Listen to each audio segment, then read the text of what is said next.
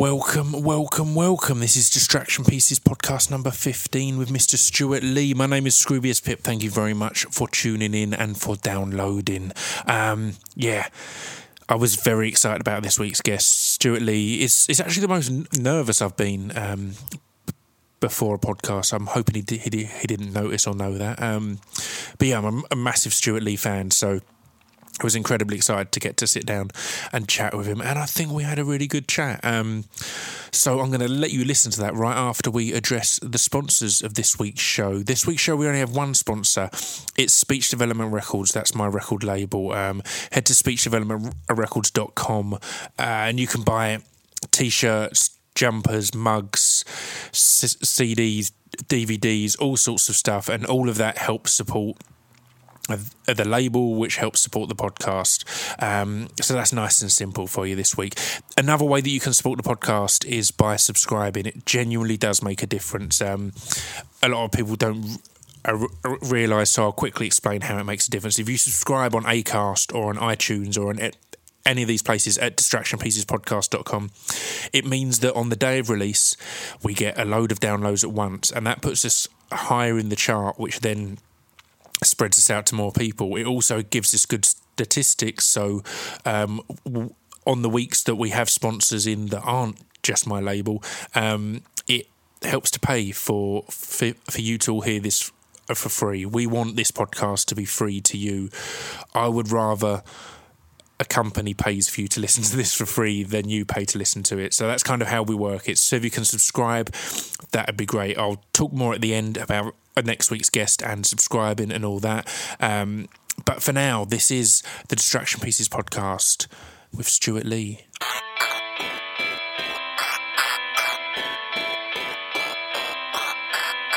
This piece of fiction is the intro to Distraction Pieces. This piece of fiction is the intro to Distraction Pieces. This piece of fiction is the intro to Distraction Pieces. This piece of fiction is the intro to Distraction Pieces.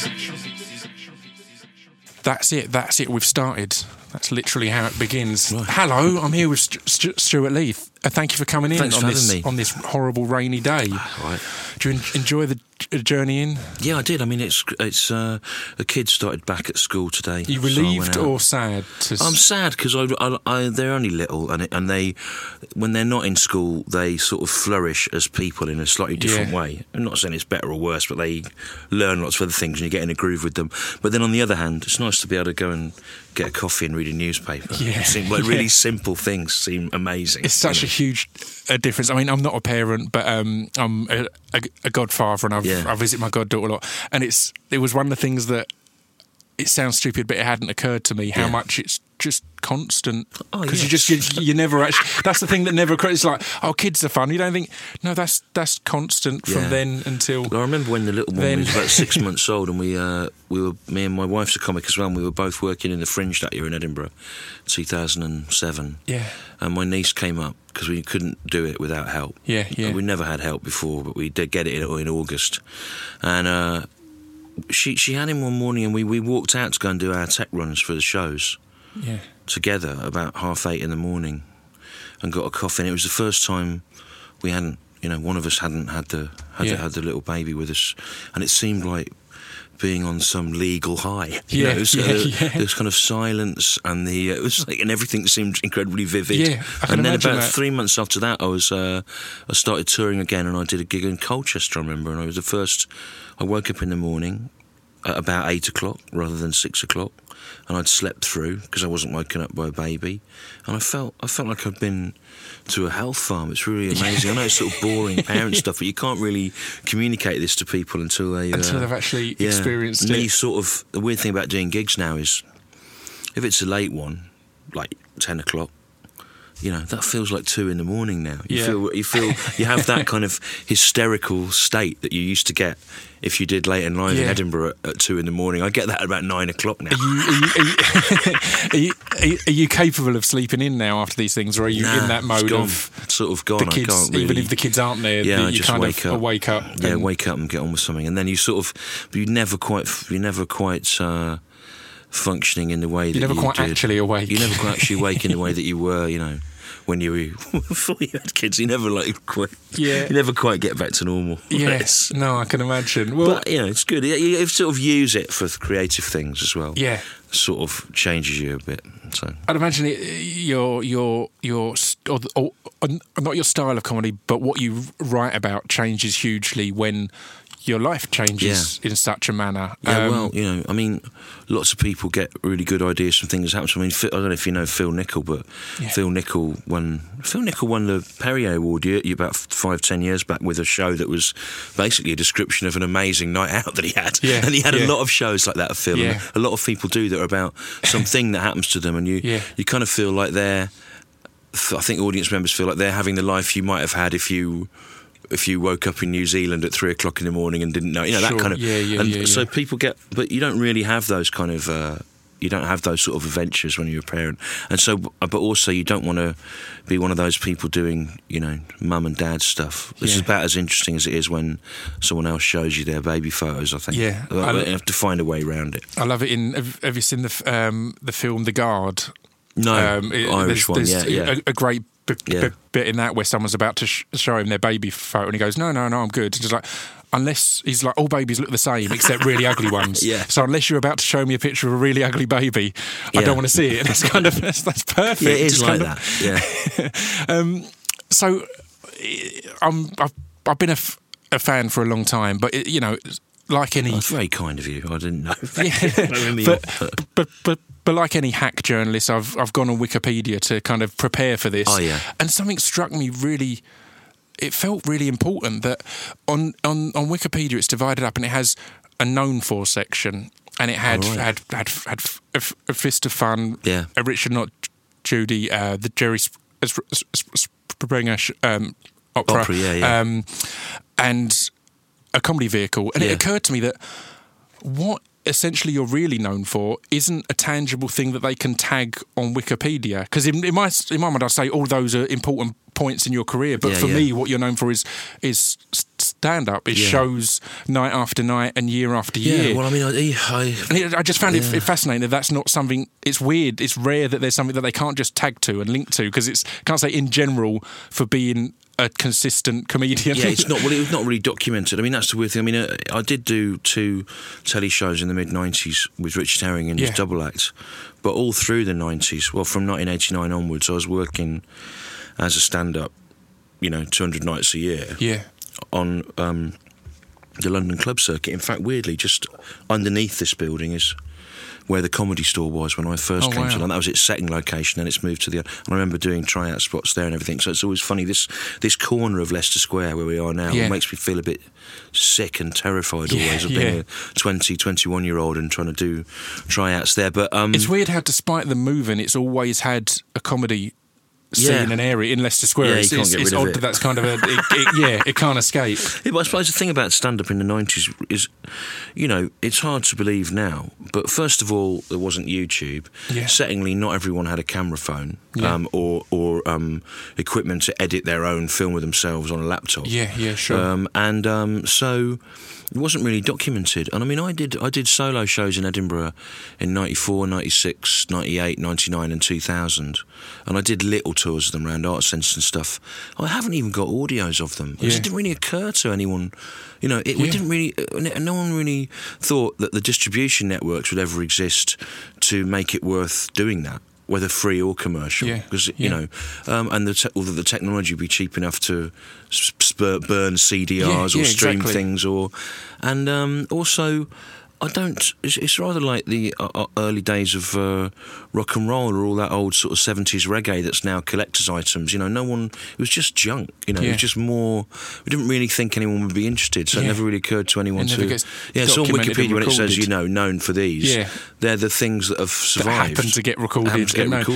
I think comedy is an almost unique art form in that sense that it's something that I noticed it the first year I did the Fringe. I've only done the Fringe once, and it was in 2013, and I loved it, and I was blown away by a lot of shows, and it was that realisation that the vast majority of those shows aren't going to turn into a DVD and aren't going to turn into something that's distributed. They're not even going to turn into a 2-night run in a 150-seater theatre. And that's it. And the exact thing is next year there'll be a completely new show. Yeah. So that show that I saw that was absolutely amazing only existed in that moment. And that's unique to comedy. With music, it's kind of stuff will be repeated, and you'll play a lot of the same songs over time. But even I know you're a big a jazz fan. Even a lot of the more unique moments of jazz would be not that they'd be repeated, but throw those you'd riff over the same again. bits again, and you'd kind of go in the same. You'd get that same feeling from it, and it's really wonderful to hear you say that about the Edinburgh Fringe, because it's not just comedy. It's like 700 comedy shows and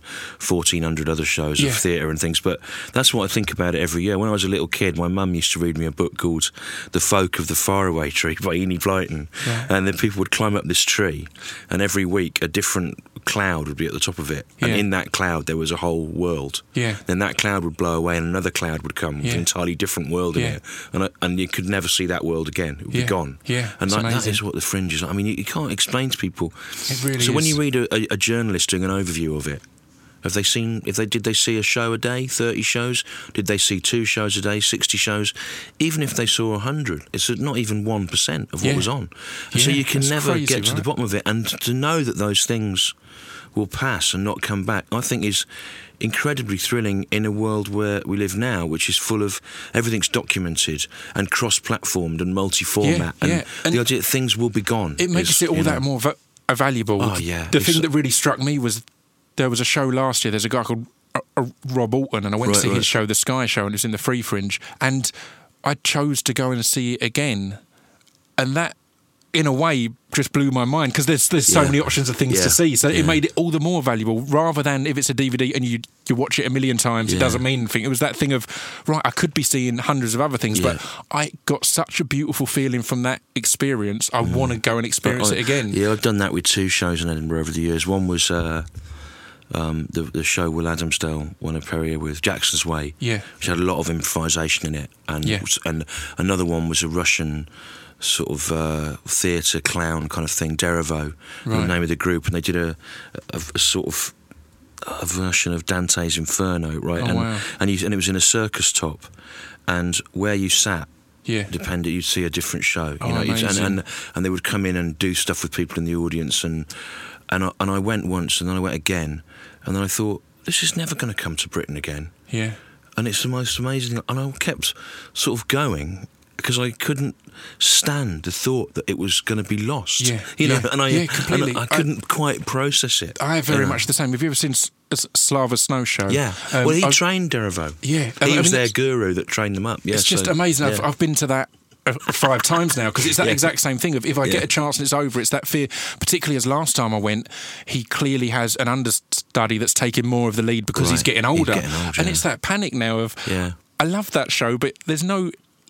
You've not got that option again. So even if it is filmed, it's not the same thing. Not at all. Particularly with things like that. I think that's a great thing as well that people don't understand. And I'd love to see this at Derevo, because Slava was the first guy that I learnt about what clowning is, and how it was originally an art form that was on a par with poetry and theatre and everything else. It wasn't just for kids and getting as many people into a car as possible. I know you have a similar thing, but it's like if you can do something in a live show that will only happen that time, it's almost worth sabotaging it a bit and making it not quite as good as it might otherwise have been, just to create something that is unique to that moment. And I try and build these things in now.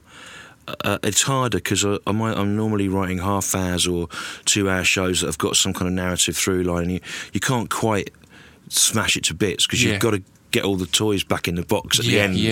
Completely. But if you can make a thing happen, not just some bit of banter going, hey, where are you from? I remember when I had my first drink. But if you can make some feeling happen, or some thing that involved an individual, and then just to remind people that live things are really live. I mean, I went to see The Snowman at Christmas with my kids, weirdly, which isn't a patch on Slava Snow Show, but it was all right. But obviously, when the snowman starts flying, that is really great, because you're not really expecting it.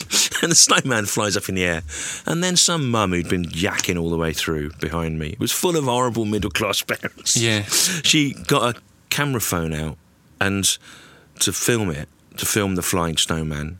Yeah. And then the security guard came and said, "You can't film," and that was the big moment of that show. You know, that was the moment that it had built towards, where all the little kids go, "Oh, he's flown," and it was gone, right? Because I ended up being in the middle of this dispute, just hearing this argument. Yeah, and like, why was she doing that? Like, why did she want to sort of do that at that moment? Why couldn't she? It's like we've got a culture of people to sort of see things through a little lens to realise that they're really happening, and we've got to get back to this.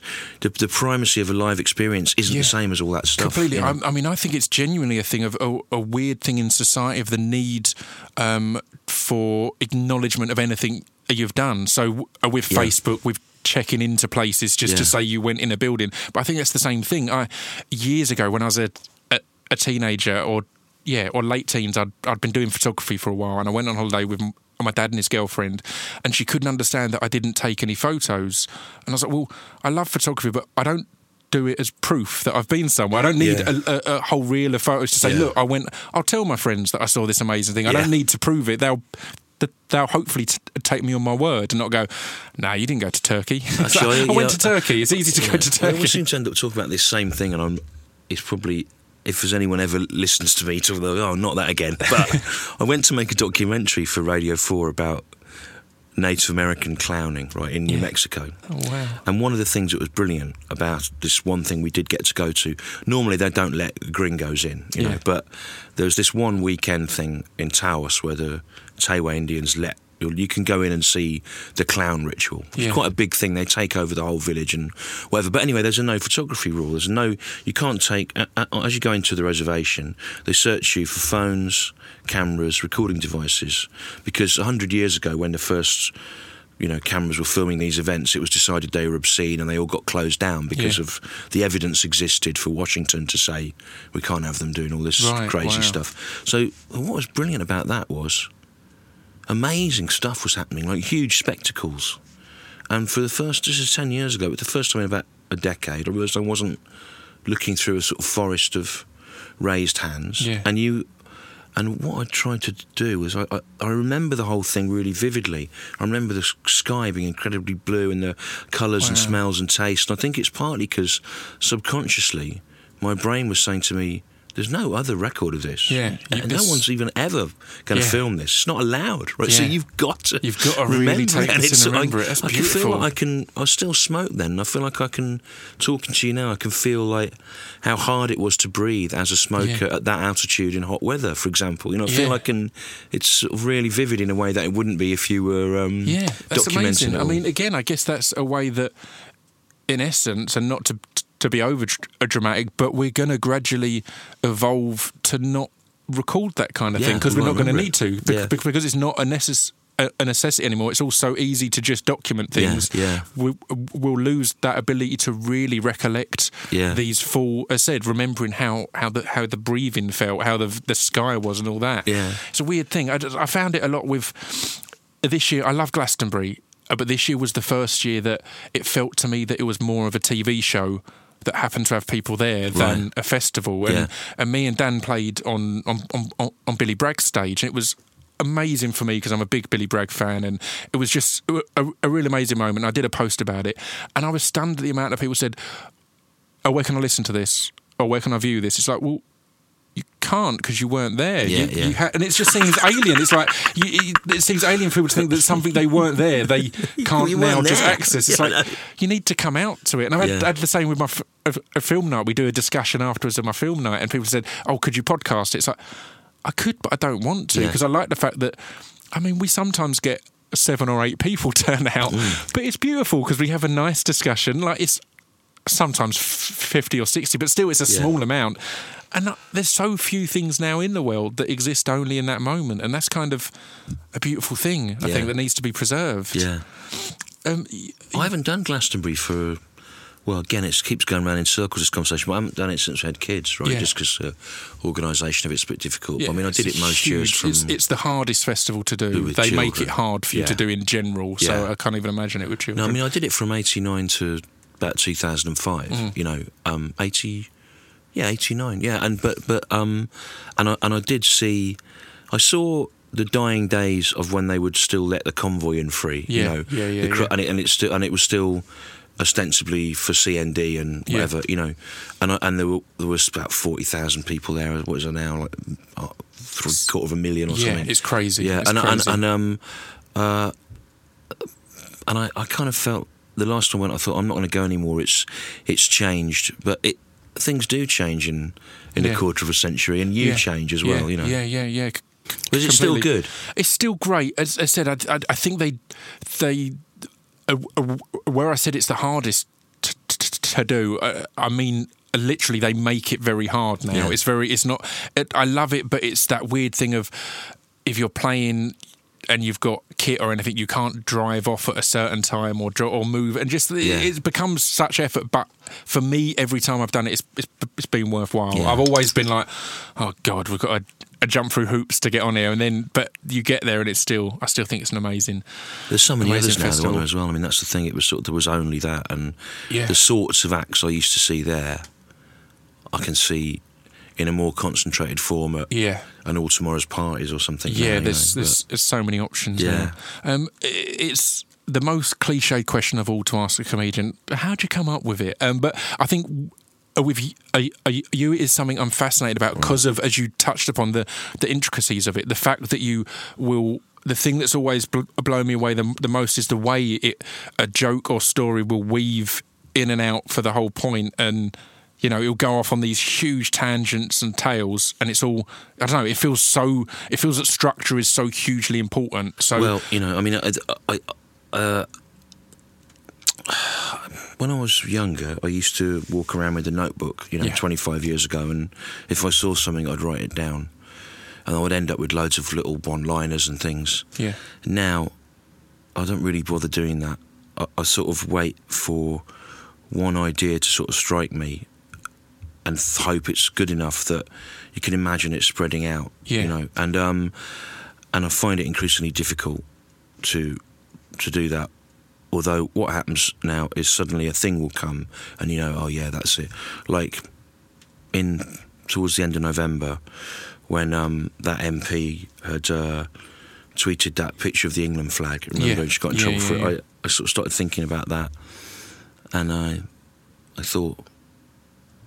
And then I didn't have any ideas, but I knew there was something in it because I wanted to write about how you should be allowed to fly the England flag, but there was this sort of thing that you ought to. Yeah. And I didn't necessarily want to because I'm of an age, I'm a bit older than you, but I remember when it was a National Front flag, really. Yeah, you know, completely. and not it wasn't a thing that even Pakistanis had in their news agents saying, I like England football. It was no way you wouldn't have done that. It was like exclusively to do with the far right. Yeah, and people have completely. forgotten. So, and then I heard this really funny interview with Michael Gove that night on the Friday night in the car, again by accident. Where the interviewer suddenly said to him, have you ever flown an England flag out of your window? And he was saying people should, and he said he couldn't remember and fudged it. Yeah. And I thought, under what circumstances would I fly an England flag out of my window? And I went home and I started writing that idea. Yeah. And my wife was really annoyed with me because it's really unprofessional. I was really laughing as I wrote. I thought it was really funny. And it took me 20 minutes to write it down, and I looked at it. I thought, if I'm lucky, that could be a half-hour bit right now, done. Yeah. And I've done it on stage about 4 or 5 times now, edited it a bit each time, and it's come together. And that bit was hearing Michael Gove asked on Radio 4 whether he'd ever flown an England flag out of his window. So it's such chance, really. Yeah, and likewise, this bit in the third series of Comedy Vehicle that people liked about UKIP like trying to get fish to go back in the sea. Yeah. That came from, again, I was just dropped my son off at school and we were late, so I'd gone in the car and I put the Today programme on and Paul Nuttall was on from UKIP, and he just said this one really stupid thing to the Bulgarian ambassador. Just one sentence that was so funny that I kind of went home and looked that up, and then again that piece was written in half an hour, but then other things, it takes months. You've got one bit, and you keep trying it differently every night, and you can never find how it all fits together. And I still don't know. And it's the kind of thing you get asked to go and do talks at schools or colleges and things to the people that are on the creative writing course or doing the comedy course, whatever, and they want some answer, and I still don't know. There's such a load of fluke involved. Yeah, just so happened that on both those occasions, I just turned the radio on and someone said something idiotic. It'd be so much easier if you had a process of here's how I hunt it down, here's how I find it. But it's not. I'm the same on the school thing. I've had numerous people come and ask me to do, but I was never taught spoken word or poetry or anything like that. So I've just I've made it up as I go along, and that's not a good lesson. It doesn't feel just going in and going, just make it up, just well, write that's something. the other thing is, I mean, the other thing is learning as you go along. But I think might be a thing of the past. I mean, when I came to London in '89, I'd been a student, but I didn't have a student debt. I got a job after a few months that I was paid for, not a lot, about 120 quid a week, but I got a job doing like fact checking for a publisher. Right, yeah. But I was paid for that, and it was flexible hours, and my rent was, I think it was 50 quid a week. It might have been less. Wow. In a shared house. Now, first of all, a similar sort of person now would have a debt. Mm-hmm. That job would be an unpaid internship. Yeah. And the 10 years that people always say it takes you to find your feet as a writer or whatever, has a 21-year-old today got that 10 years? Yeah. Probably not. No. Unless they're of a social background where their family can bankroll them a bit, or their dad's bought them a flat. Yeah. And it's a awkward truism, because actually, why people want a shortcut answer now, you can't really say to them, well, go out in the world, have some experiences, see how it all fits together, keep doing unpaid tryout spots and see what happens. Yeah. They haven't got that window's closed, and so completely. It's difficult. I was discussing a similar thing with Ben Goldacre at one of the shows with Robin over Christmas that you did a couple as well, and he was saying exactly the same in the amount of volunteer work he does. He's about to move out. I'm not sure if he has already. I don't know why I looked at my watch as if I know the exact date and time. And he's left. But he was saying the amount of charity work and stuff he's ambassador of, he's having to cut down because he's moving out of London, because he can't afford to be there and do all of that for free, and that stuff shouldn't be paid. He was adamant on that he's not saying I want some money for doing these good things. He's saying it's physically not possible, particularly when you've got a family, to do that, to have that well, a lot of things come down to economics. I'm doing all right now, but I've got a family, and so when someone says, will you do this, would you write a film, would you ever put your old double act back together, and you say no, it's not even about artistic choice, it's just about the amount of time required to get that up and running again. It's funny, that thing about charities. I mean, you can't necessarily extrapolate a truth from your own individual experience, but if you're in Robin Ince's crowd, in which you're in now, you end up having to do a lot of unpaid benefits. It's sort of the people that work for charities tend to like all the sorts of people he puts on. So you do a lot of work for nothing. But all the charity gigs 10 years ago used to be to make something or do something or get something happening. Now they tend to be trying to stop things being closed down. It's really weird, like the shifts to save this. It's odd that it's stop a save this. rather than a create or birth. It used to be do this. Make this happen. It's sort of become like a holding pattern. It's a weird change, isn't it?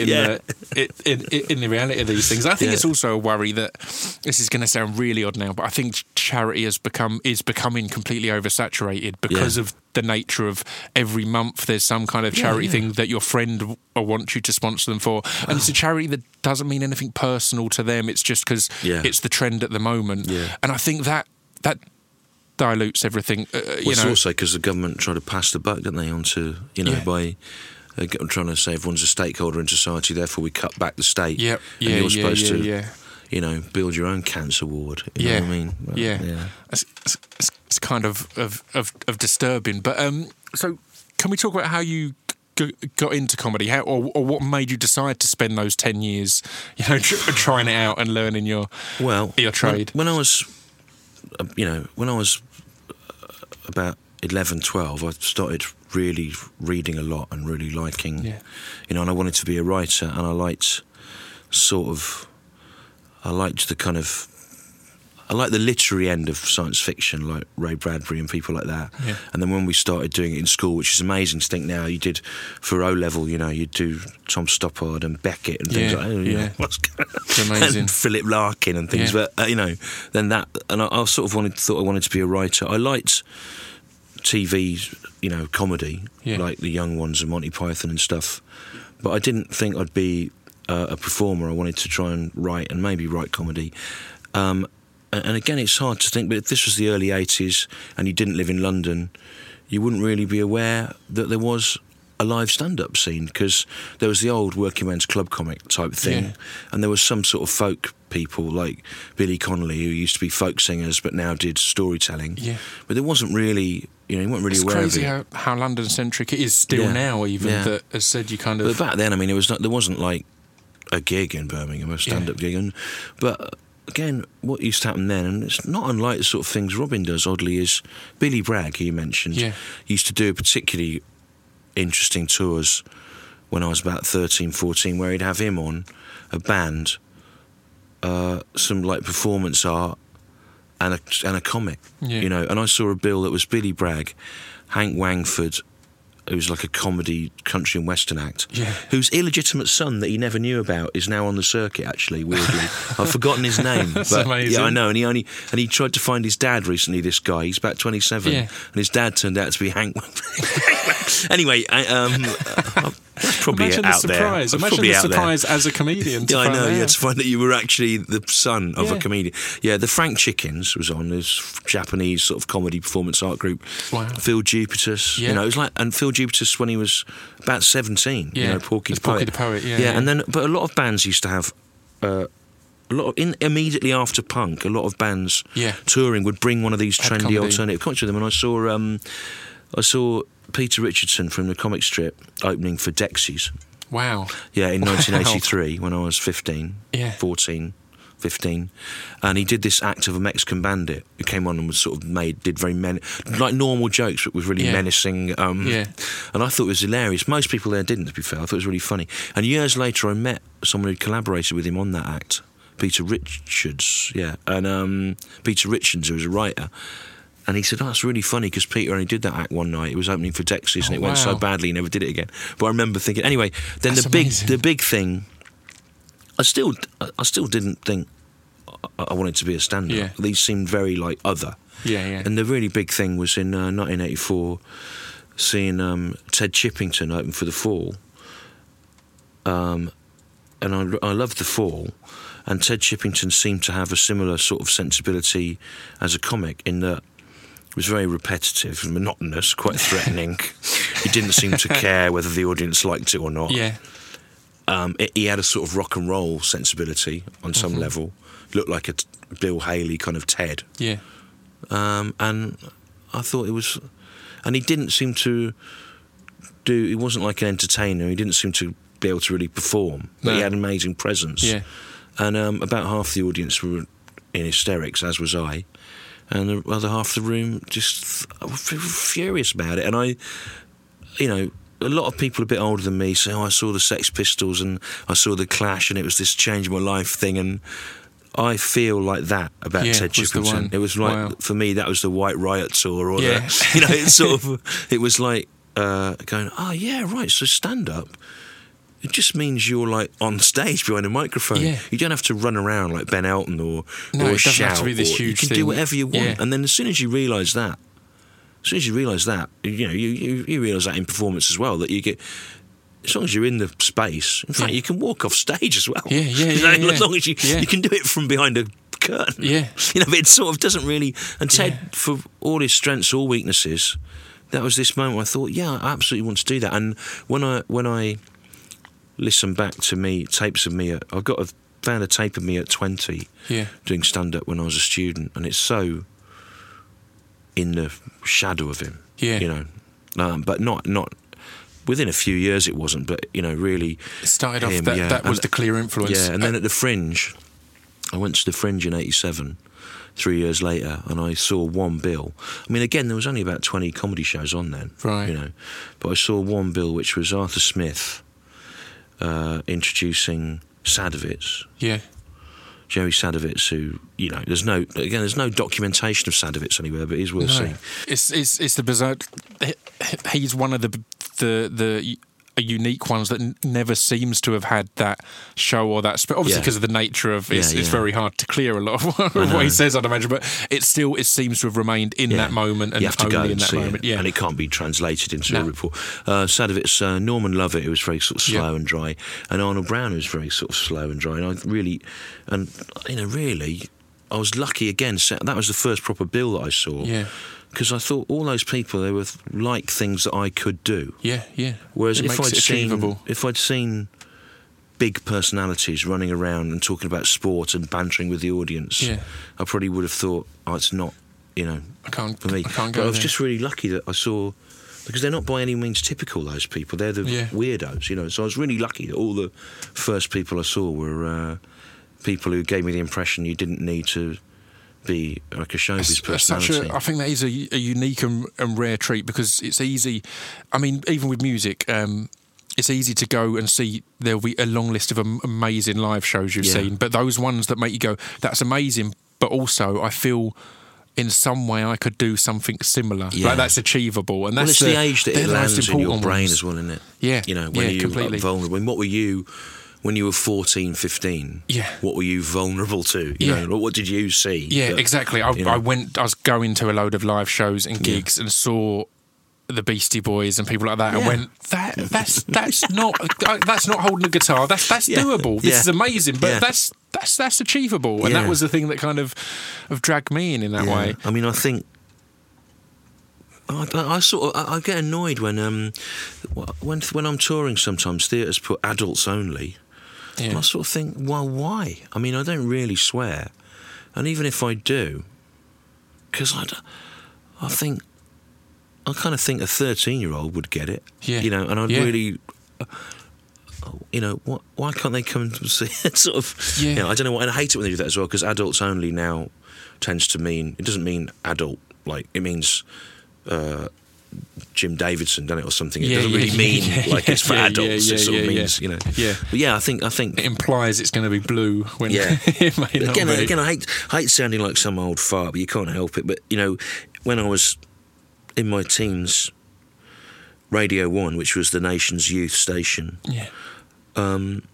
had quite a lot of strange arts programming on it, and the people Peel would have on sessions. You know, he had Eric Bogosian, an American performance artist. He had Ted Chippington. He had Ivor Cutler. He had sort of poets and things like that. And then, you know, in the early 90s, Radio 1 had a lot of spoken word strand. And I know that now the idea is that you browse all over the internet and you find all these things for yourself. But there was like a sort of state-run youth channel saying, giving you an option to enjoy it. You know, it was saying we're presenting these things to you. Yeah.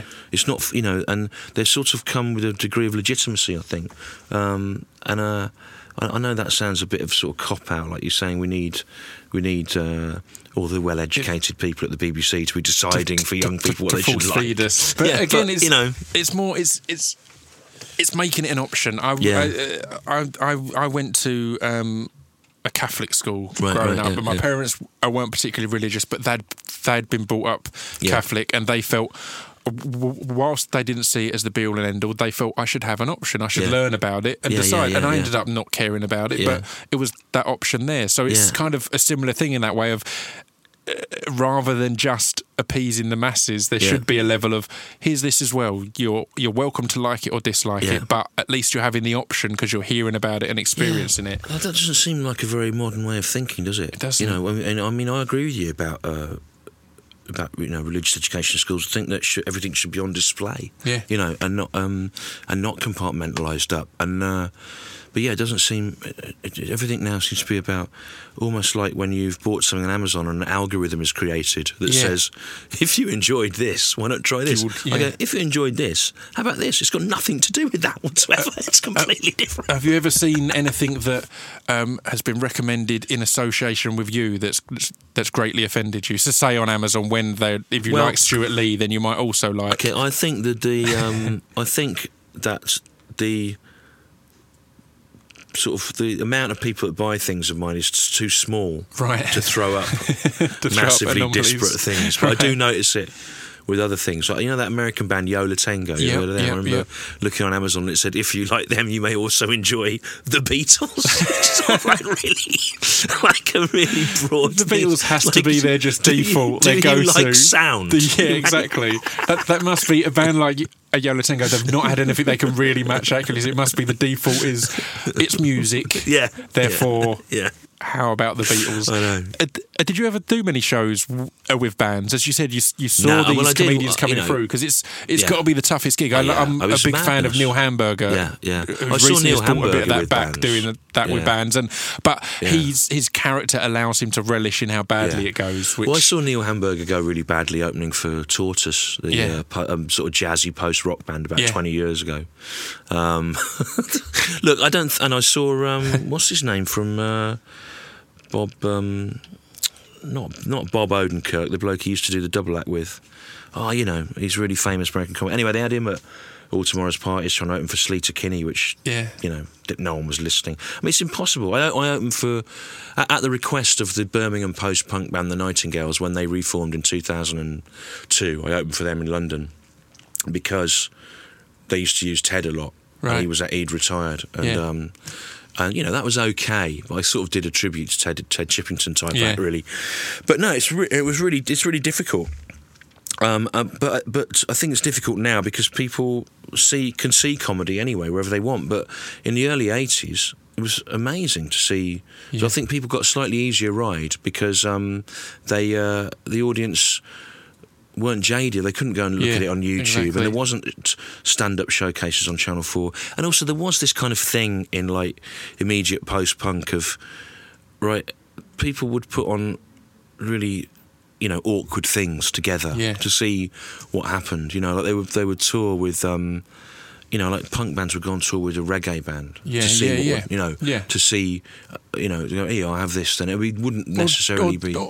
Don Letts and many of the reggae influences on it basically spawned Ska, so it's kind of those amalgamations at the time of putting these outsider arts essentially together. Yeah, there was a sort of jumbled up kind of thing then, and even in the nasty sort of oi world of slightly dodgy right-wing street punk bands, they'd have sort of ranting poets on and things like that. I mean, even that audience sort of expected to be that variety. Yeah, I remember when I started off doing spoken word, and I had no idea. Again, I came into London. I've lived in Essex my whole life. I came in and I went to 2 nights, and the first night was at RADA, and it was incredibly posh, educated spoken word people. And I was just watching. I wasn't performing yet, and I was like, "Oh God, this is unbearable. This isn't for me." And then the next one I went to was upstairs in a pub in East London, and it was just all old punks, and it was all as if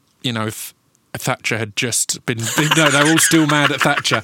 And I went to both of them. I was like, I don't know which one I was most uncomfortable in, because even that, where I felt more at home just because it wasn't posh people, it was still like, God, come on, guys, we can. Well, loads of people like that. I mean, that was the thing when I started on the circuit. There was still those kind of people you'd be on the same sorts of bills. Like Jules, it was something to do with New Model Army, sort of female punk ranting poet, and there were lots of them sorts of people about on our bills. It's all mixed up. It's funny. Do you ever craft your show to allow for that awkwardness you spoke of when comedians play with bands, or that uncomfortableness? Well, I like if you went to a play or a film, you'd expect there to be some kind of drama. You'd expect the people to be put in jeopardy. Completely. And for something to be resolved, right? And so I do, in the longer shows, and even in trying to write a tight half hour, I like to create a suspicion or a feeling that there's something at stake and that I'm up against it, or that the audience are at fault in some way, to create some kind of tension. It's harder to do that now because more people, most of the people that come to see me, they probably like me already. So it's harder to. But I did actually at Robin's show. Yeah. I did this thing that I've been That's doing one lately. that came to mind instantly. Yeah, well, you know what? That crap, really. And I've been doing that on my own shows, this bit where I pretend that I can't get it to work and that I blame them for comedians committing suicide and stuff. Yeah. I do that in my own show, and the audience know that they might be caught up in the moment and be frightened or embarrassed, but they know that I'm controlling it. Yeah. Whereas I looked on Twitter after Robin's show, which was a much more diverse crowd, and people seemed genuinely offended that a comedian had come on and had a kind of mental breakdown and blamed them for...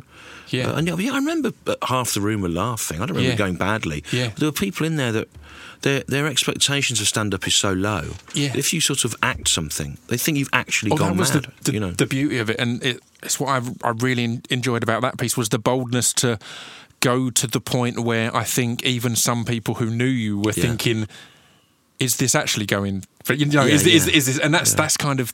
But it did come back, didn't it, at the end? Completely, exactly. As soon as it was brought... As I said earlier about the weaving things through, as soon as you weave back round to the initial premise you'd set up at the start, it was... It made that tension all the more hilarious. You say it was obvious because you weaved it round to the original premise. But presumably there's people in that room who thought that had happened. The other thing, I saw something the other week, right, that explained this to me totally, and I wish to God I'd thought of it, but I didn't. It's someone else's idea. Yeah.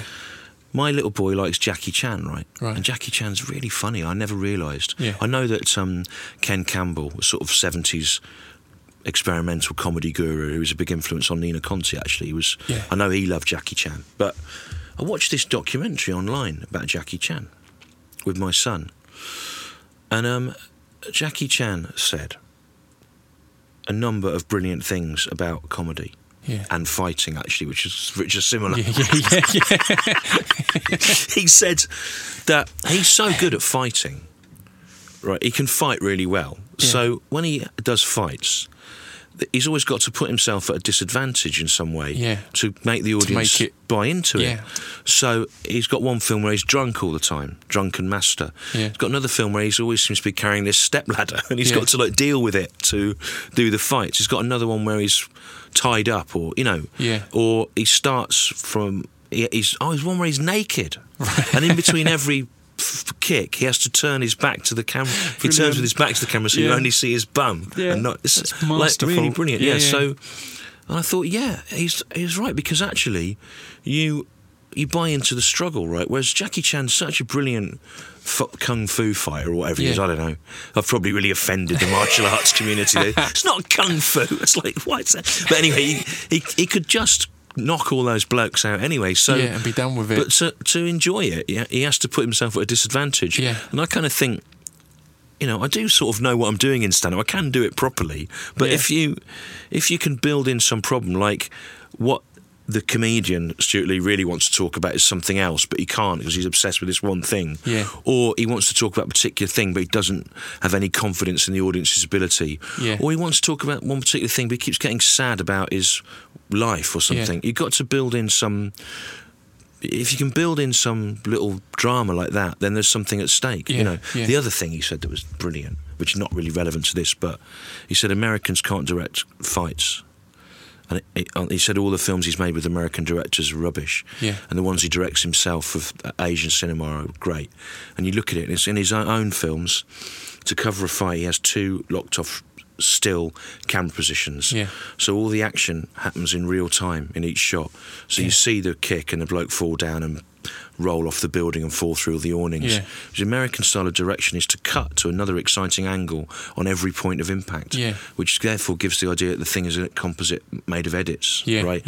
And at the risk of saying I'm as good as Jackie Chan, and I'm not, that is what I've always tried to do when filming stand-up. I never cut away on the laugh. And I keep in a wide, and if you see someone laughing, they're in the same shot as the joke, right? Because I don't want the audience. I want the pauses to happen in real time, the laughs to happen in real time, and for them to understand they were watching a real thing, not an assemblage of highlights snipped together. And that's what I absolutely draws you hate. in more to take that experience and react naturally rather than laugh and then I've got to stop laughing now because we're on to the next bit. Kind of take it in. And yet you still itself. get people going, "Oh, no one's really laughing at that. He's made it up." There isn't even an edit point where I could have done that. Yeah, you know? It's impossible. I think it's to sort of try and create a little flavour of a theatrical drama within a stand-up set. To sort of, some story has to be resolved or whatever. But the thing about writing the half hours for the telly, they're like sitcoms. Writing the 2-hour touring shows, they're like a film. At the end of a film, the lead character can have died. He can have completely changed. He can have become a born-again Christian. He can have got divorced or whatever. You can do something over 2 hours. In the half hour, like I said, it's like a episode of Seinfeld. I've got to be back to the initial position at the end of it because he's got to do another half hour so next week. You can't allow too much to have happened in that time. He can have something, but he's got to look like he could reassemble himself by the end of it. So there's a slightly different feel to it. But Do you feel when you're kind of telling those fictions and stories and building that drama, do you feel that's also an opportunity to say some kind of make some serious points that maybe would not have gone across so well if it wasn't within that? I should explain that a lot better. So like there was points like in the one at Robin's thing where you're talking about how and I've seen in a few of your different sets kind of speaking how the audience need to up their game a little bit, and if they're not laughing at this, then they're not thinking hard enough. And I liked it at Robin's one where you kind of talk about how you've gone out there and got drunk before a night out when you as an audience member have a role and responsibility as well. You need to be paying attention and getting this right, and it's kind of all it then comes around to obviously be a joke, but I thought there was a lot of genuine really good nice stuff in there of like come on, this is a performance. Okay, this is a good you get this as well, all performers get it, and I didn't used to think this was the case. In fact, I've been very rude to people about this idea and argued with people about it, that you should be yourself if you're a comic, and but actually I think now the version of me on stage, he's more confident than me, he's ruder than me, he holds his ideas with much more conviction than me. I've had a lot of that knocked out of me, and so he's able to blame the audience for not being sober enough to appreciate him, or and so I sort of do things with him that I perhaps would like to do or may have thought once, but would now, rein myself in a bit on. And so it is to some extent a construct now. Yeah, that's interesting. And you would love, wouldn't you? You'd love. Obviously, it's not the audience's fault if things don't work, but the arrogant, delusional person blames them. We were both involved in this, so if it was a bad show, you were partly. It's not only to blame, but you were partly to blame. But it's sort of. I think I've learned to live with it, but people do seem to think it's for real. And I mean, I got this review in the Telegraph that was. I don't really mind about reviews when they're bad, but this one, I thought it was. Potentially quite damaging to my career. And I have got kids, and I would like to carry on working. The Telegraph guy gave an unstarred review to the tour before last, saying that I had absolute contempt for an audience and needed to understand that people had paid money, and then they have to work to earn that money, and that it was toxic and unedifying. And that night, it went really well. Like it really did, And I worked really hard to give the impression that I despised the audience. And that I didn't want to do the show. But it got loads of laughs all the way through. And I was sort of playing that part. And I think, isn't that just like, why did you not, why would I even be doing the job if I felt like that? I'd do something else. It's actually it's quite hard to maintain that level of hostility. Exactly. For 2 hours. It's sort of quite a hard space to get into. And then he was sent back about 2 weeks later, obviously, to review it again. And he gave it 4 stars. It was the same thing. The same sorts of things happened. I don't really understand why someone would do that. And it's still the first thing on Google, Is it tough, or it's got to be tough, but is it hard to take in when people don't get that something is very funny, and I'll kind of explain it because I can't remember who it was. There was a comedian. It might have been Andy Jeselnik or someone who kind of started at one point in the set was saying, "Look, the fact is, I've been in comedy a long time. I'm a comedian. Yeah. I know better than you that this is funny. So you're just an audience. You've seen a few bits of comedy. Yeah. You might not realise, but this is. I can guarantee you that this is very, very funny. Yeah. And kind of, do you kind of I've have done a that bit at like all? that? Where I was sort of saying to them, you know, I've seen thousands of shows, right? And you see like 2 a year. I'm probably quoting your own bit there and not realising. So sorry about that. Yeah, so it's sort of, well, look, okay. If I wasn't able to say that on stage as this person, I would find that frustrating. Yeah. But actually, I don't find it frustrating now because you take all these problems and you make them into a thing. So, you know, we all know, don't we, in every area of performance, writing, music, whatever, like there's things that people that do it get.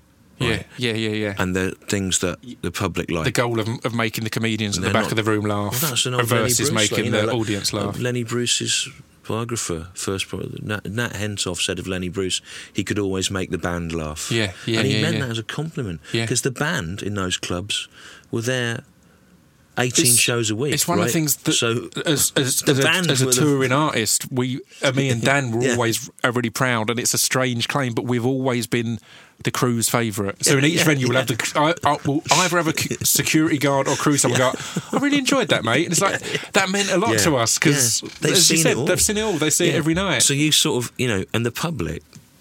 I know there's probably some of them listening, but they don't see as much stuff as we do. They're not qualified to know how good it is. So you kind of, the thing about the character of me on stage, he can tell them that. Yeah. And so I don't find it frustrating. I find it funny. And actually, most problems, I think you can absorb them, like what they call glitch. You know, sort of build it in. And I kind of think, right now, if something's not working. Right, do it more, or try and make that the thing. You know, like Link Wray's guitar sound was supposed to come out of a broken amp, wasn't it? You know, you didn't know, sort of things like that. You think, well, what if you just carried on doing that? Yeah, I heard a podcast with Tom Morello from Rage Against the Machine and numerous other things the other day, and he's obviously a huge guitarist. He's now guitarist in Springsteen's band, which I think is just the most amazing thing in the world. It's crazy, but he loves it, and he gets a lot of guitar nerds asking him about what guitar he uses, what sound, and he says, I can't answer them because when he had enough to buy an amp, he bought this amp he thought was going to be amazing, and it wasn't. So he tuned it or turned all the knobs to the best sound he could get, and he's left them there ever since. And that's been his now iconic sound that everyone's like, how did you discover it? It's I just worked with what I had rather than spending years changing guitars and changing amps and doing all these different combinations. He went, here's what I've got, let's get it to the best I can and then make that good rather than switch it out. Again, this is sort of a worry about the modern world, is that on some level for years artists have had a sort of make, do and mend thing whereby what has become their signature, whether it's in visual arts or a guitar pedal setting or whatever, has been a result of trial and error of working with materials. Now I expect there is probably a preset that you can buy an app for to feed into a studio called Tom Morello's guitar sound. Right? Exactly. You know, and that's sort of, and I know that there's you know, programs you can buy that give you will process your recording to give the feel of what it would have sounded like were it recorded in the dimensions of Sun Studios. I kind of think, you know, I don't really engage with a lot of technology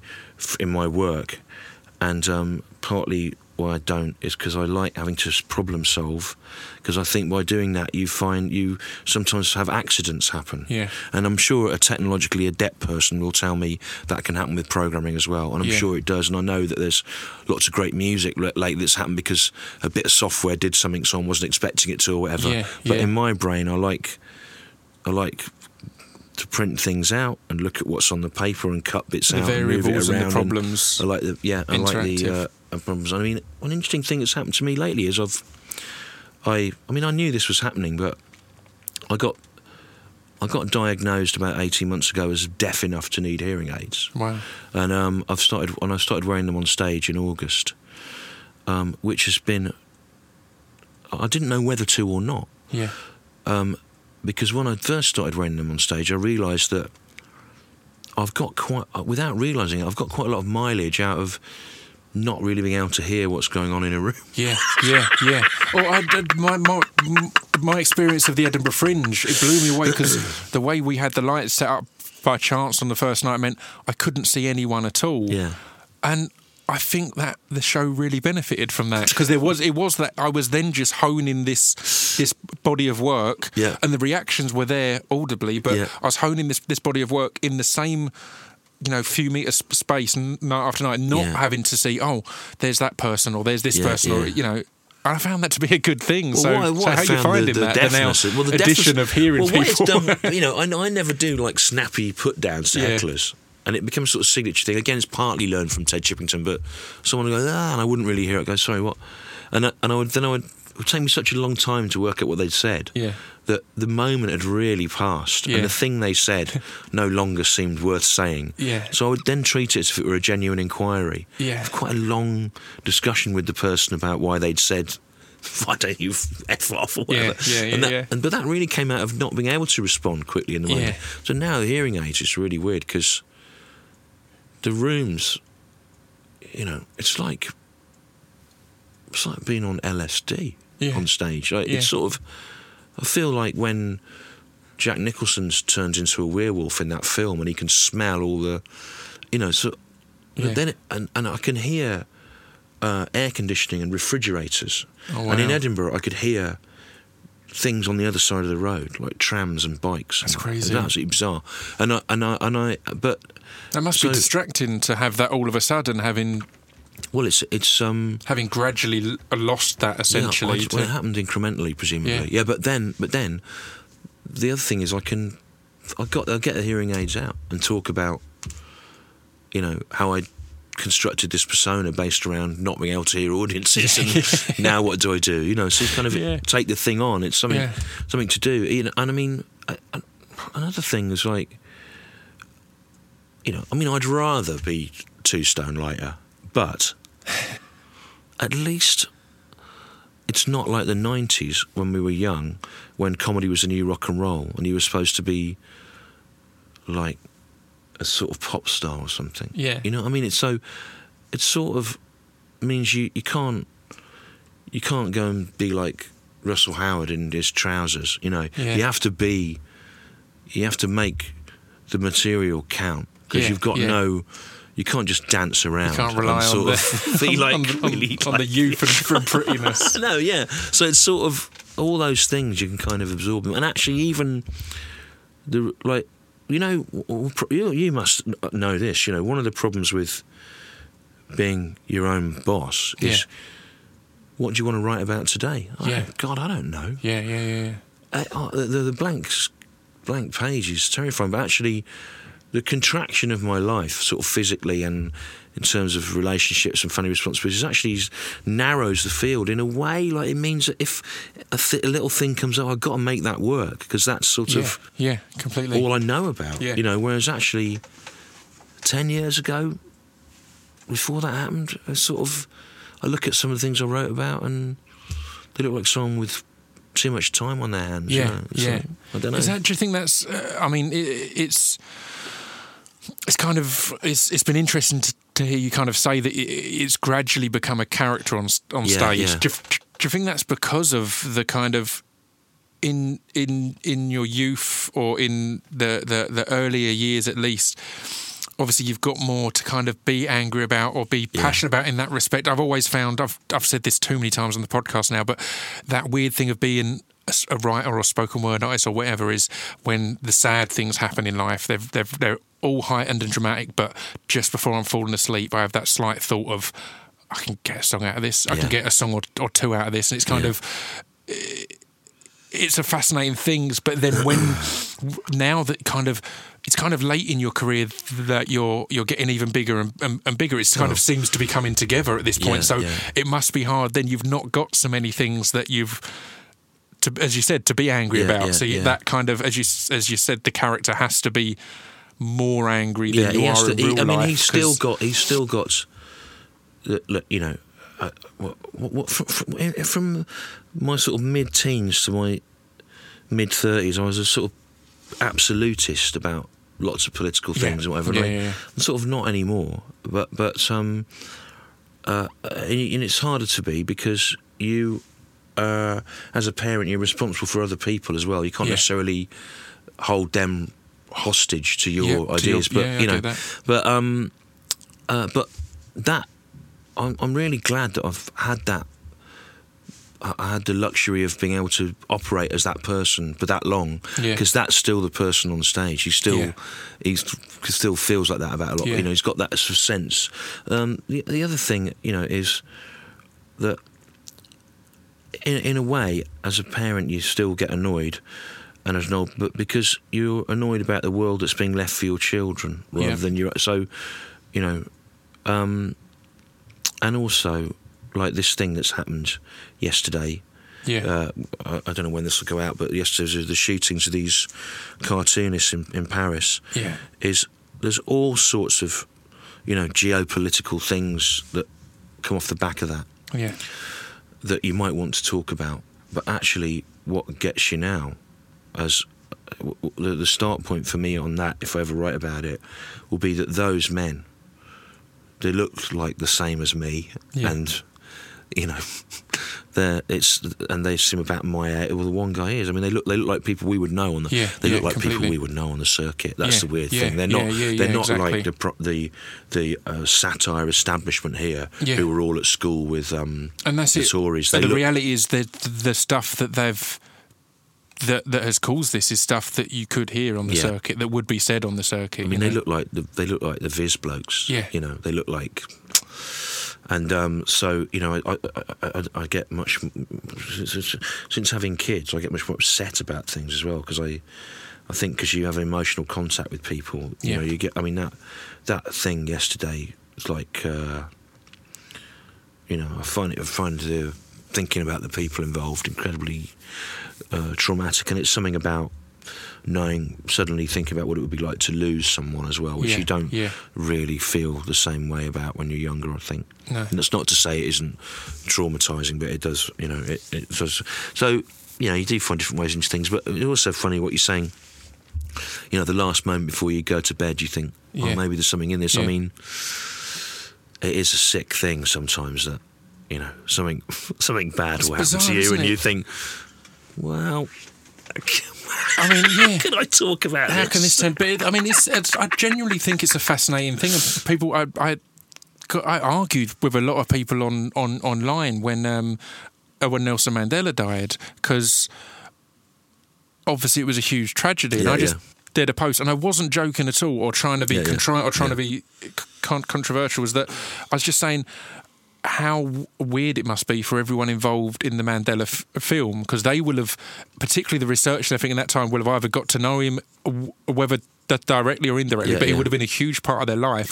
This person that had meant the world to them for this long has just died, but equally they're also going to know that their film is going to do far better and be far more profitable because of the timing of it. It came out just as he died. So I was just saying that must be such a bizarre feeling and conflict, because you will be sad, but there will be a bit of you going, well, we're going to double our viewing figures. And I don't think that's an insane thing. I just think it's a fascinating part of the human psyche that those things are there. I hope that there's still enough of a market for physical media and downloads that I can die in time for my children to benefit from the upsurge in sales that will bring about. I hope we don't just live in a world of entirely free content. I'd like to be able to see a return on your passing. I mean, we're kind of over the hour mark, so we'll start to round it up. I'm all right, Phil. Beautifully there. I'm all right till 1. That's perfect. I wanted to kind of talk about what the plan is for the future, other than dying before digital media has completely taken over. But because the reason I find it exciting is the thing that has blown up for you has been the TV show, or the thing that really seems to have taken off. And the thing that I find beautiful about that is the TV show is essentially doing what you've always been doing. And it's so rare. People seem to, even a lot of the greats in stand-up seems to be a stepping stone rather than here's what I want to do. And there's few examples of people having a higher level long career rather than they have their career and then they get into acting, or they write a film, or they write a TV show, or things like that. So, well, you do what you can cope with, and a lot of things in people's lives that look like moral or artistic choices are just about what you can cope with. I'm not very good at ceding responsibility for things. I'm not very good at cooperating, and I'm. So one man stand up is made for you. It's perfect, right? And also, I mean, in the past, I had developed other projects, but all those other projects, like Jerry Springer the Opera, we worked on that. Richard Thomas, the composer, it was his. We worked on it sort of unpaid for kind of 3 years, and then when it finally did get into a commercial space, we couldn't really get paid for it anyway. But I couldn't. I would never have the time or freedom financially to work for months on something for nothing, years for nothing now, because I've got the kids, and I have to juggle things around with the wife and everything. The thing about stand-up, you can get on with it at your own pace, kind of quietly. If you have an idea, you will eventually be able to do it somewhere, because all you need is a mic and a room. There's no, so it's overhead. It's free of overheads. And also, when I was lucky enough to get asked to work on the opera. This is 15 years ago now, 2001. After like 12, 13 years of doing stand-up, I thought, at last, a big canvas. And if I want to see things flying, I can do that. And fire coming up out of the ground. And I think essentially the writing for other people must have been nice, because if I want to see fire coming up out of the ground, but I don't really want fire coming up out of the ground at me, then I can make that happen. In a hole, So he did all that, and then, of course, at the end of it, we got in loads of trouble for it. Couldn't get paid, Then I thought, and also, if you did want to make a change to something, the machinery of a big show was so vast. You'd got the band of 10 people, cast 40. Everyone would have to be cut in. It was really difficult to. Even a line change would have repercussions around. Then I thought, well, stand up, Plus the fact that I've got paid more doing 50 people in a pub than I would have done for the show in a West End theatre, because the overheads and the debt and everything. And I thought, you can just say it. You can just describe the thing. And then I thought, actually, I suddenly thought, there's nothing I can't do in stand-up that I don't need to do it in a play, or because I can have sad bits, happy bits. I can have stories. I can act out other people's voices if I want to. Be pretending to have a dialogue with someone. I can make it like a little story. And sort of the long form shows are like little plays, really, in a way. They have a similar plot. The comedian Stuart Lee is trying to. He is a comedian. That's his job. And he's trying to do his job. He's trying to come out and do a show. For some reason, he ends up having some difficulty with that. Either due to becoming annoyed about something, being obsessed with some other idea, having a mental breakdown about his own death, or whatever. Different things happen, but there's a reason for him to be on stage, which is he's trying to do a show, but he sort of ends up doing something else normally. So, and I don't think that's over at all. I don't think it's. I know you can put music in it if you want. You don't have to. If you keep the music simple, you and one other person, that's not going to break the bank. You can do that. You could, have a little bit of a set if you want. You don't have to. I mean, most stand-up sets, that's just their name written in big polythene letters, isn't it? Whereas when I've had a set, it's got some kind of relationship with the, So if you can get all the set in the same van as you drive around in as well, brilliant, So I go for meetings with theatres or film people or telly people.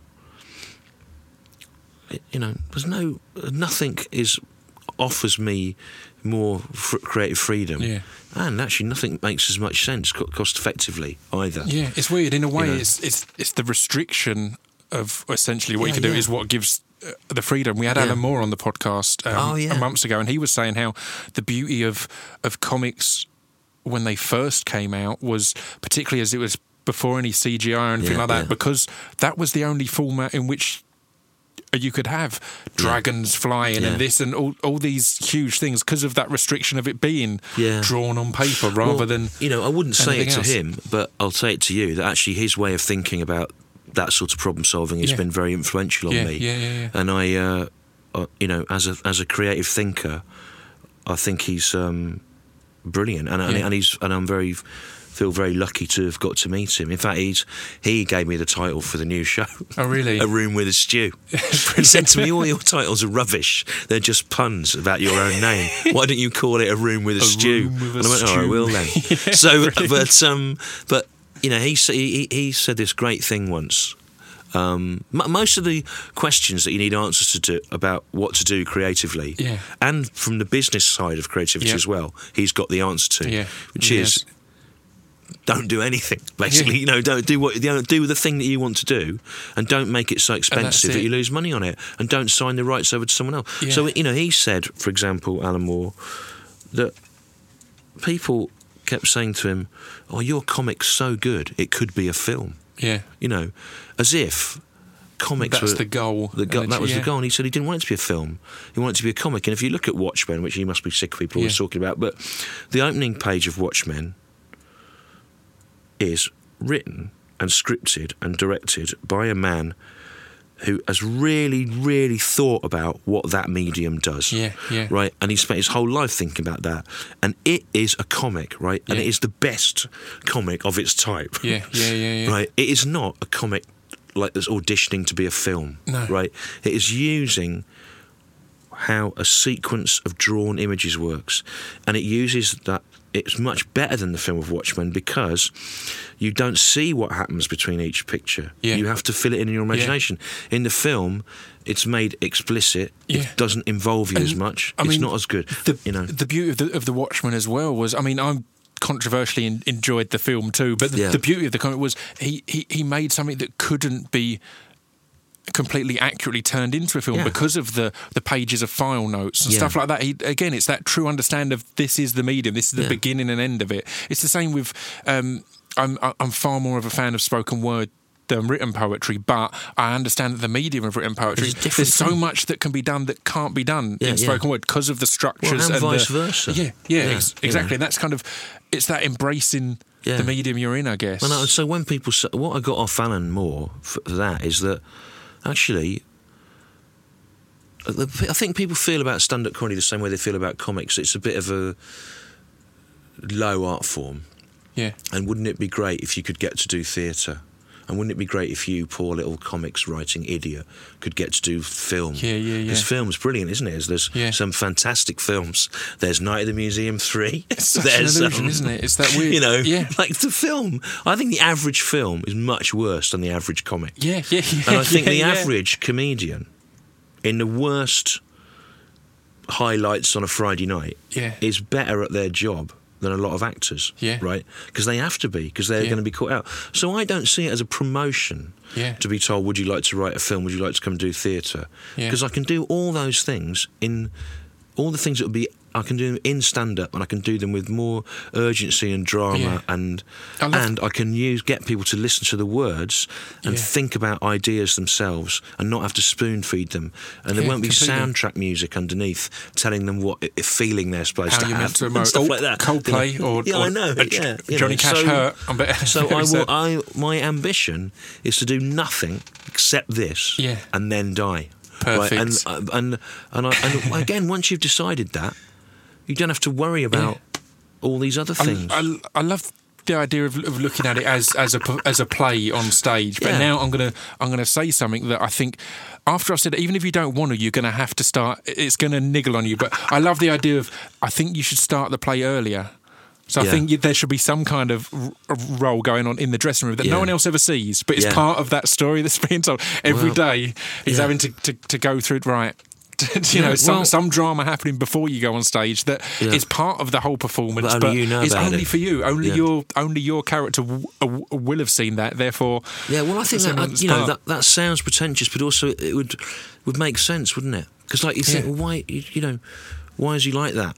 Something's obviously just happened. Yeah. Yeah, and again, there's really a lot there where it comes across. Again, this is annoying because I've recorded next week's podcast first, but we've got a guy, Riz Ahmed, on the actor, and he talked about how when he's in Nightcrawler with Jake Gyllenhaal, one of the things that Jake Gyllenhaal did was starve himself, and that wasn't essential to the character or wasn't written into the character, but his fault was that character was hungry for this attention and hungry for success, and he felt that starving himself and having actual physical hunger would get the hunger across in his eyes, would get the hunger across in his demeanour and all that. And that's amazing because it's true. It comes like you watch that film and you can't help but know that this guy's craving this attention and craving everything. In reality, he cheated it a bit because he was actually just quite hungry. Do you know that great? There's an actor's anecdote though about Dustin Hoffman in Marathon Man with Laurence Olivier. Yeah, Laurence Olivier plays an old Nazi guy that survived. We discuss this exact story in next week's podcast. So you can hear the rest of this. You can hear the rest of that story. I'll leave Riz Ahmed to say it next week. You can hear the rest of the story next week. But yeah, I mean, there is. Well, that's the weird thing. I think what you're talking about is, and you'll get this in a lyric, right? Yeah. Okay, if you're performing something that's personal to you, right? You might the first few times you do it, you'll still be telling the story for real. Yeah. And it will touch you. And if it's a thing that has touched you, it will touch you again as you tell it. Even on stage in front of people, the real feeling of your emotion will get through those nerves. Then, if you do it 50 times, 100... That's the problem I have now. The tours are longer. I'd spend more time running the material in. Things that have meant something to me, they inevitably become a series distant. Of sounds you make or with your body. So then you've either got to, or to be honest, you don't want to put yourself in that position every night because it's like the show I wrote in 2005 was was called Night as Comedian. It was a over the top sort of surreal story based on what it felt like to be the subject of a religious ban, which is what happened to the opera. And it was pretty upsetting to do. And, I only did it about 30, 40 times, which is amazing to think now. And I was glad when it was over because I didn't want to put myself through that every night. Yeah. Whereas now, if I do write something like that, I know I'm going to have to do it a long time. So you have to create some sort of distancing that means you can sort of put yourself into it, And at the moment, I've got this bit about ghosts. It's that bit that you saw, and I talk about ghosts, and I don't believe in an afterlife, but I have seen ghosts twice, and I don't believe they were real. I believe they were constructs of my own subconscious, conjured up to achieve some particular result, right? But they were very real, and they were very upsetting to me, and they were of people that I knew who died.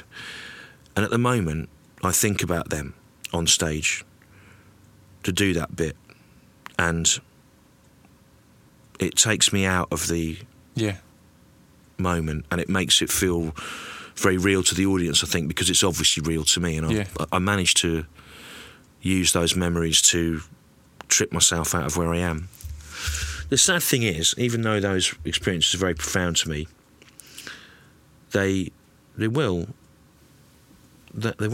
work night after night for that, and I'll need to find a way of doing that bit with that. And it's like when you see people sing these songs that have meant... I mean, I like Echo and the Bunnymen, right? And I've seen them... They're still going, and I've seen them loads over the years. And that song, The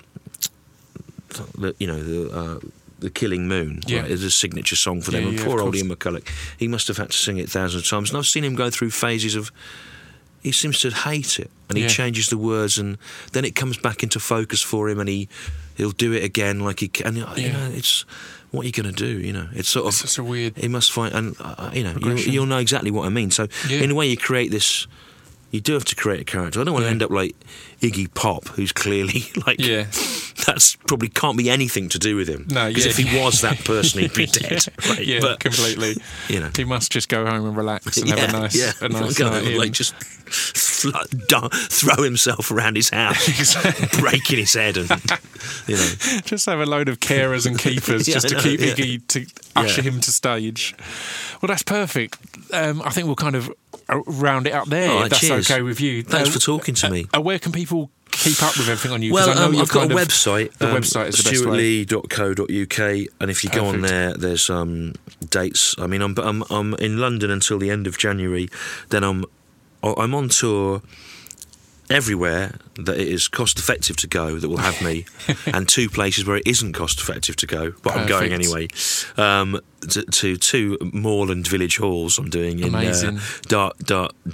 Dartmoor and the North Yorkshire Moors. And if I'm not going to where you live between now and September, it's because all the theatres were owned by ATG, so the deals were too expensive for you to be able to afford to come, or there wasn't anywhere, so that's it. Yeah, that's fair. People are allowed to travel if they fancy it. That's a valid option. Yeah.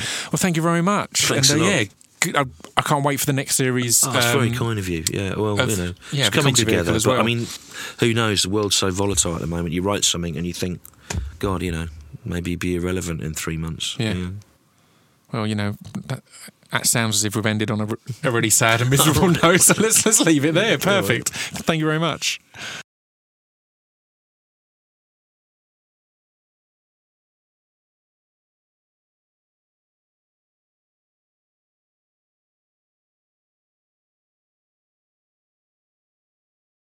You've been listening to Scroobius Pip's Discretion Pieces. There you have it. I was absolutely delighted to have that conversation with Stuart. I do feel he's the best British comedian, possibly. I don't know. I always say the best living British comedian, but I can't actually think of any I prefer dead or alive. Even though there's some great comedians, I feel bad now because I've got a lot of friends who are comedians who are awesome, and we've had a lot of great comedians on the podcast. But yeah, I think Stuart's amazing. It was really good to have that chat. He was just open and friendly and warm, and I think it was a really good insight into all of his processes and all of that. But on to next week's podcast. As we mentioned towards the end of this week, and next week we have actor and musician Riz Ahmed, who I've known for years. He's a really good guy. He's a great spoken word artist. We're actually going to have some of his music on the show as well, so it's an exciting one for that. But yeah, he's going to be on. He was in Four Lions, was the one that kind of made a big name for him. Is also in Shifty, in Reluctant Fundamentalist, and recently in Nightcrawler, which was one of the films of the year. So we're going to be talking a lot about that, about how it is to be a British actor working in the UK and abroad, how it is to be a Muslim actor working in, or even just an actor with darker skin, and the different problems that has shown him, and what he's had to, how he's approached that. So it's a really interesting chat. I really enjoyed it. That's going to be next week, and the best way to get that nice and quickly will be to subscribe. As I mentioned at the start of the show, but I know people are reluctant to subscribe at the start of the show because you have to move around, and you've just pressed play on a podcast. Are you looking to relax and listen to it? But now we're at the end. If you could go to the show page on iTunes or on Acast or on any of these, it's not actually at the top of this one you're listening to, you see. If you go actually into Distraction Pieces podcast, it will have a subscribe button. If you can press subscribe, I mean, also if you'd like to rate or give reviews, I actually only found out how to see the reviews on iTunes the other day and was overwhelmed that there's loads of really nice reviews from you guys, so I had a good look through that, so thank you very much, and that all makes it a difference as well. It spreads the word. I feel that a word of mouth is the best advertising for things I like this, particularly when they're free. We don't have the budgets to have adverts advertising this on the radio or wherever else, but if you've enjoyed any of these, you telling someone that it's worth a listen. It's great. I hear every week a lot of people who have never listened to podcasts before are listening to these. So it's great that there will be a lot of people who don't know what podcasts are or don't know how podcasts work. But you can recommend, for me, it's been great seeing the Killer Mike, the Russell Brand, and the Full Facts one, and the Simon Singh ones. It seem to be the four that get shared the most by people who are saying, look, You might not be familiar with this, but there's some important stuff being discussed here, or some interesting stuff at the very least. It's worth a look. So yeah, thank you for supporting. If you want to hit me up, I'm on @ScroobiusPipyo on Twitter, or Facebook.com/ScroobiusPip, or YouTube.com/ScroobiusPip, or @ScroobiusPipyo on Instagram as well. And then I ended there with a bit of a hiccup, so that's the perfect way to end this week's podcast. Thank you for tuning in, and see you next Wednesday on the Distraction Pieces podcast.